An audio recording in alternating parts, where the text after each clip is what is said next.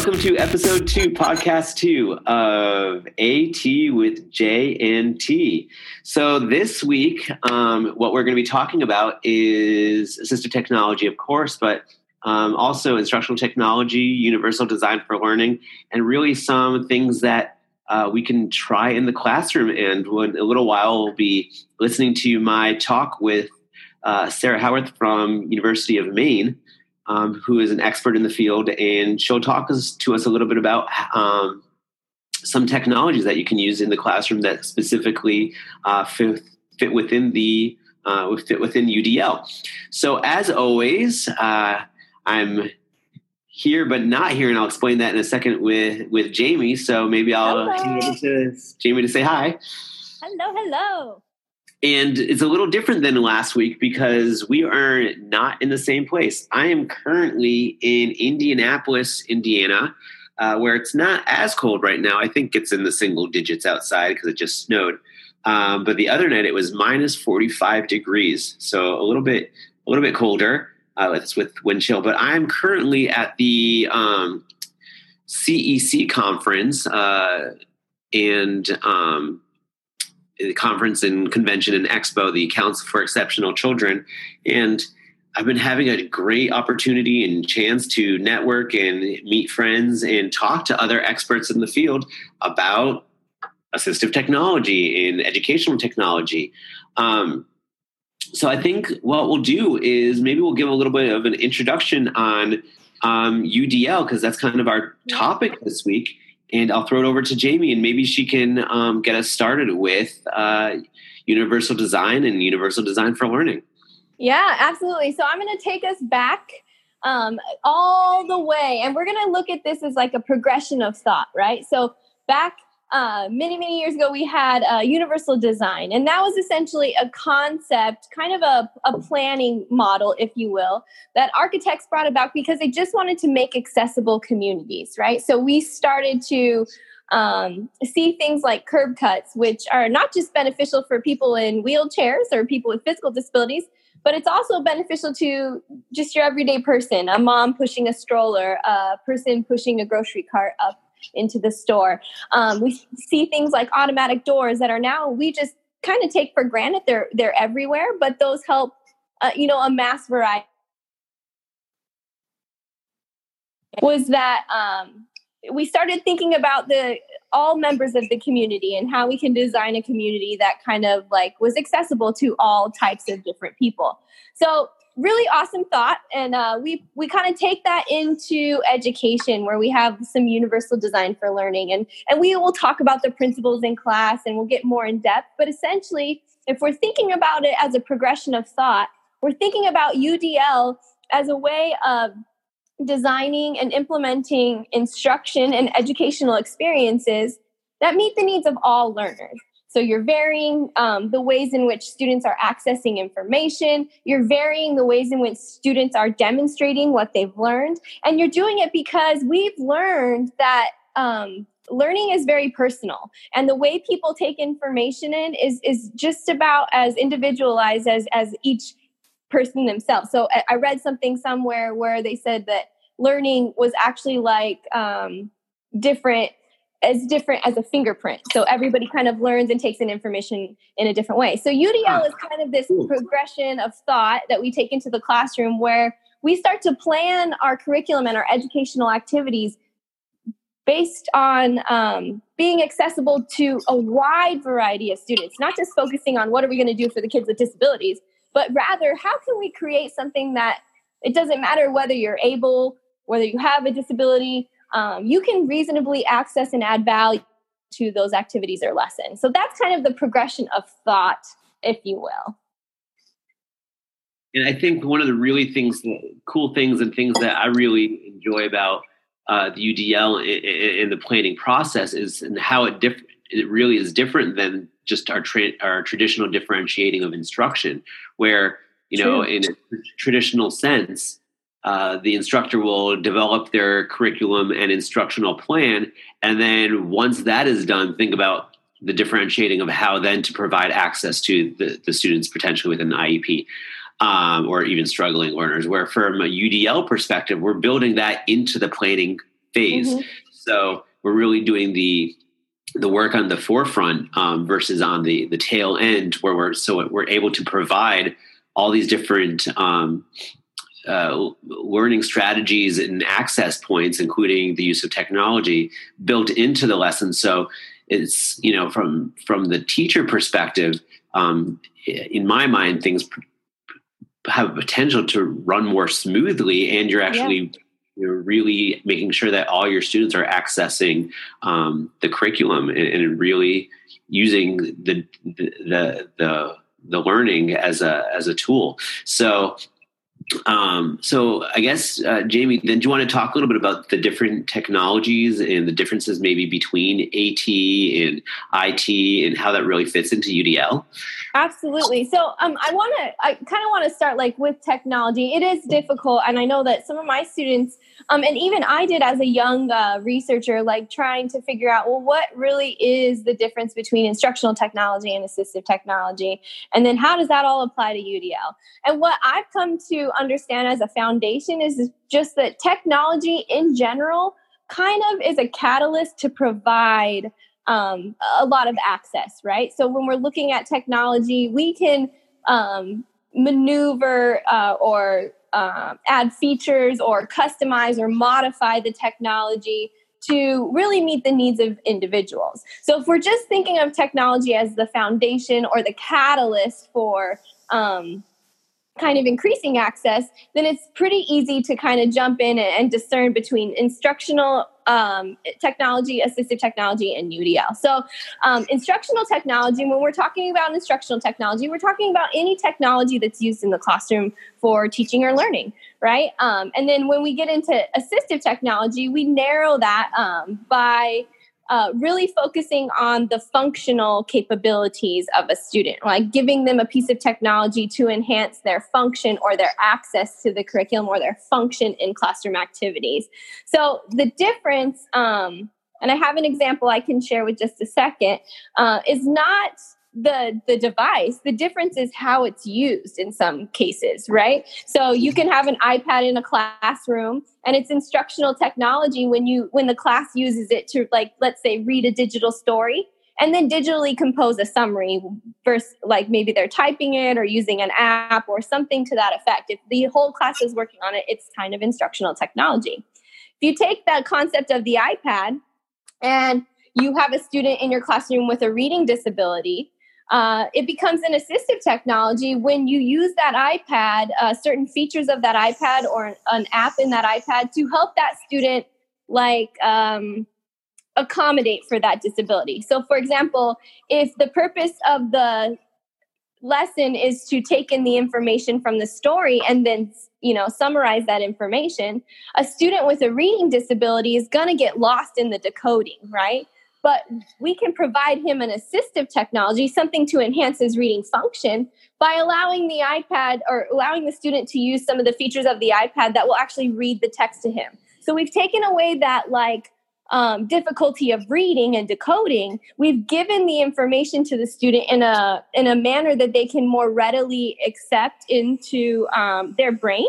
And then we're allowing that student to kind of compose their summary in a different way. Though he didn't actually read the text was read to him and he took in the information. So that's kind of an example of assistive technology. But the iPad kind of also lends itself to kind of be an example for universal design, right? So let's say we have a student with a reading disability and he's using either speech to text or text to speech to make sure that he can still access the curriculum and still complete his work in just a different way. Well, we have the same features are available to everybody on an iPad. So if you own an iPad, you can reasonably take any text, highlight it, hit speak select, and now it's being read to you. And though you may not have the disability or the deficit, you can still access those features. I know that for me, it's very universally designed because I'm able to download articles and I prefer to kind of take in information auditorily. So I like to, before I'll go read an article now, I tend to listen to it because I have that access. It's universally designed in the iPad that I can reasonably go and listen to it, because I know that I take information in better auditorily than I do through reading. So that's kind of a example of how one device can kind of transcend that progression between IT, AT, and UDL. And it's really exciting because technology is only enhancing. So I can't imagine what design features will be out there in the next even 5 years. Yeah. I think what's really neat is that there's, this, I don't want to say blurred line, but this connectiveness between AT and IT. So the same device can be used and switched back and forth depending on the need and how it should be used within the framework. So I think that's a really interesting point. Something that I think is really cool. Thanks. Yeah. So I think maybe right now is a good place then to switch it over to a conversation that I had with Sarah Howorth of University of Maine, and I was able to talk a little bit about some of the applications and softwares and more specifically fit into the different parts of UDL. So I think what we'll do now is listen to my conversation with Sarah, where I was sitting with her in the main convention hall, just talking. And as it usually is, we were just talking, and we started talking about these topics. And like always, I had to stop us and say, "Oh, I need to record this." So I recorded this, and this is my conversation with Sarah. Awesome! I'm excited to hear it. Okay, so we are now at CEC, Council for Exceptional Children, sitting here at the ISET booth, which stands for Innovations in Special Education and Technology. And I'm sitting here with Sarah Howorth, who is the president-elect of ISET, but also she's going to be our current weekly expert in the field, talking to us about technology and UDL and anything else that comes our way in conversation. So, Sarah, do you want to introduce yourself a little bit? Sure. I'm Sarah Howorth. I'm an assistant professor at the University of Maine, and I like teaching with technology. So, Sarah, I know yesterday you gave a talk and a little bit of demonstration on different apps and technologies and UDL, and maybe you'd be able to give us a little bit of a rundown on what you talked about? Sure. Like a Reader's Digest version of the presentation? Yeah, let's do it. So, all right. So first, when you're choosing what you're going to use as a tech tool, you have to start with your instructional goals and objectives, as always. So you can't, as many teachers do, but you should not just use tech for the sake of using tech, because it's fun and it's nifty. So you shouldn't pick up like a technology tool and say, how can I use this in my classroom? You should think, what do you want to do in your classroom, and think of a tool that will help that. So with that in mind, we talked about the three different frameworks for the University of Design for Learning: student engagement, student expression of learning, and representation of the content that you're teaching, basically. Those three different areas. So we talked about a lot of tools that you can use in each of the areas. Do you want to just start with each of the areas? Sure. Okay. So a lot of teachers start to think about what information they want to convey to their students, or what knowledge they want to, impart to them. So for content representation, some of the tools that we talked about were VoiceThread, which is a video. It's kind of like a video blog type thing where you could upload PDFs or insert video comments on a joint document. So you as a teacher could upload either a text or a picture or a map or some sort of image that you would like your students to interact with. And you can also add video commentary onto that document with VoiceThread, and also audio commentary. So you can annotate it with video and audio. And then your students can also jump in kind of like on Facebook and add comments to the same document. So it becomes this like crowdsourcing annotation of the document. That was the one. And then for student engagement, another one that we talked about was Powtoon. Yeah. Are you familiar with Powtoon? Powtoon's great. Yeah, that was the favorite in the presentation yesterday, and it's where you make little comics, but you don't have to be really tech savvy to do it because there's already preset characters that you put in and images and sounds, and you basically just type what you want the characters to say. It's kind of like a puppet show. But we talked about how you could use that when students collaborate on possibly doing like a book report, using a cartoon as opposed to writing for students that are challenged with writing or just don't want to write, you know. So that was the favorite for engagement. And then my favorite for student expression of what they've learned is all of the different augmented reality tools, specifically HP Reveal. Yeah. And HP Reveal is a little hard to explain verbally. It's something that maybe you can share with your class like as a video to demonstrate it. Yep. But you basically create a trigger, which could be something as simple as an index card or the cover of like a book in the library. And so a librarian, for example, could take a picture of the cover of a book in the library and video record a student talking about that book. You know, like, I like this book because, you know, I like trains. And if you like trains, you might like it too. And then another student can scan the cover of that book with their device or an iPad, and those videos will come up like little commercials. So in a way to think about, similar to how a QR code works. Yes, exactly. Yeah. So you can use that, and the students can create their videos themselves. You could use it for communication with parents. You know, even if you were to send like a note home, a little trigger for them to scan, and you say something wonderful about their child. You know, but those are just a few of the tools that we talked about for content representation, student engagement, and expression of what they've learned. Product creation.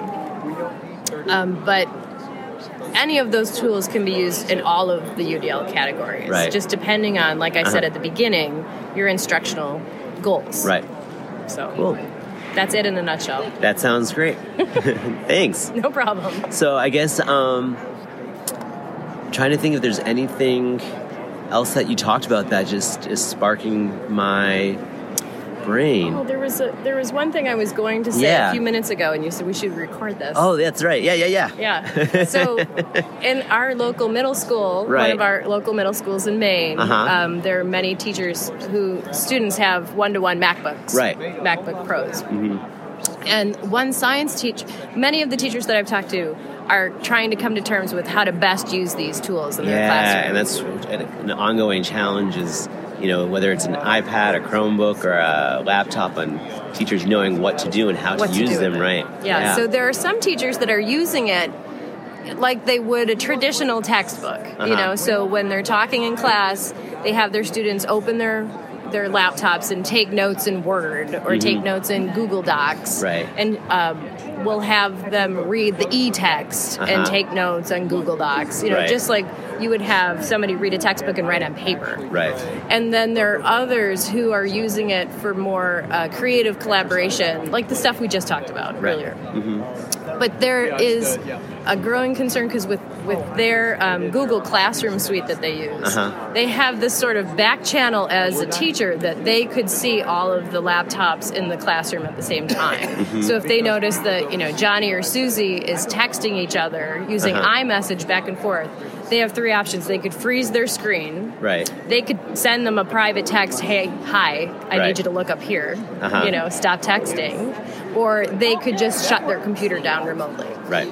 So what's happening now is those many teachers who are uncomfortable with the use of technology, that have their classroom management, you know, down, are being intimidated by this, and they're almost over policing it. So there's many issues with like students in study hall who are working. They might be looking at something on YouTube about their class, and the teachers are like shutting down their laptops because it's like, you're on YouTube, you shouldn't be on YouTube. And without having like the face-to-face conversation, like go up to your desk and say, hey, why are you looking at this? So it's becoming a little bit of a tension. And that's something new that I've noticed that I think will be a challenge, like just the classroom management of the use of technology. Because students want to use it, so they're going faster than like the teachers can keep up with. And there's this concept of, well, we have to police them rather than how do we help scaffold this and let them use it in a way that's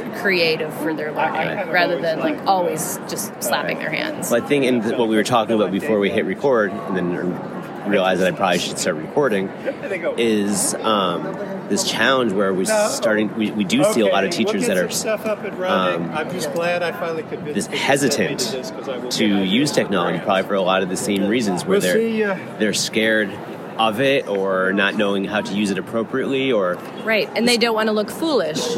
Nobody likes to admit that they're unsure of something. They want to be professional. And it's okay sometimes just to talk to your colleagues and say, how are you handling this? Like, this is new for me.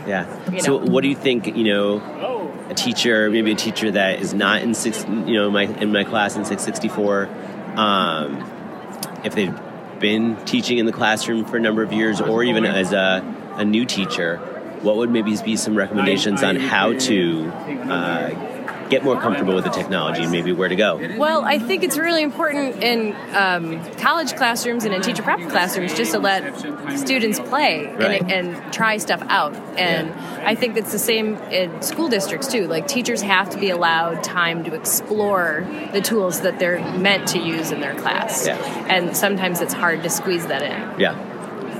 It's always the challenge, time, right? But I think it's something that's important. I don't think technology's going anywhere. It's just going to be, I don't want to say getting faster, but more advanced. And so I think absolutely time and training is the key. All right. Well, thanks, Sarah. No problem. This is great. And I'm sure we'll be calling on you again later in the semester. No problem at all. All right. Bye. Bye-bye. So welcome back. So we heard some great technologies, how they can be used in the K-12 classroom, and how those fit within UDL. And something that we didn't talk about yet was maybe how this also even fits into the IEP. And we don't need to talk too much about it, but I think it's really important that as parents and teachers think about the technologies and what's working in the classroom from an overall perspective, to make sure that the advocacy is there in the IEP, and it's really thinking about that from a UDL perspective. I don't know, Jamie, if you wanted to contribute to that at all, but I think that's often just in my experience of in IEP meetings, I think that's often a missing link.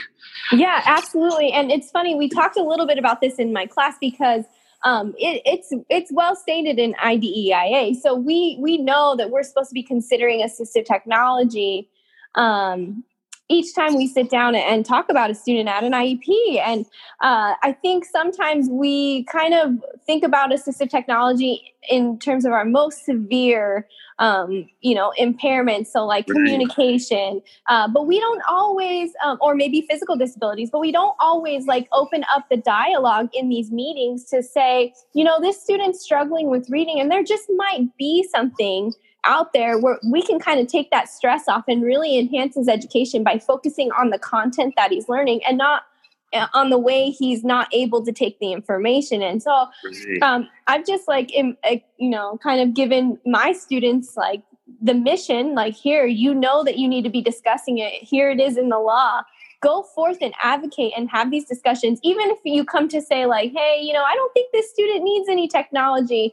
At least have those conversations, because there's so much out there that would help people, students with disabilities. And a lot of the things that are out there that could help a student are things that we're using in society. We're going on our phones, we're having things read to us, we're dictating notes and information. So those things are readily available in society. And I do think we need to start really jumping in those IEP meetings and making those things accessible to our students.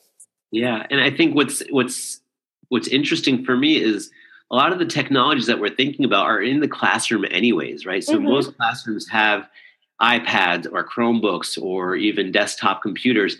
And so it's just how we're using them, whether it's to support specifically a student that needs assistive technology as part of their IEP, or just the classroom in general for student learning. So I think probably a future conversation to think about assistive technology and IEPs. But I really thought it was important to kind of blend that together and to see how it all fits in together within the classroom. Absolutely. So on that note, I think we're at time. And thanks, Jamie. I'm looking forward to sitting around in your office or my office and talking some more. I don't remember off the top of my head what we're talking about next week, but I'm sure it'll be fun. So and don't freeze. Get on back here where it's warmer. I know. Flight tomorrow, and I'm excited to come back to warmer California. Yeah, we're excited to have you back. All right. Well, thanks, Jamie, and I'll see you on Monday. All right. Sounds good. All right. Talk to you soon. Bye. Bye.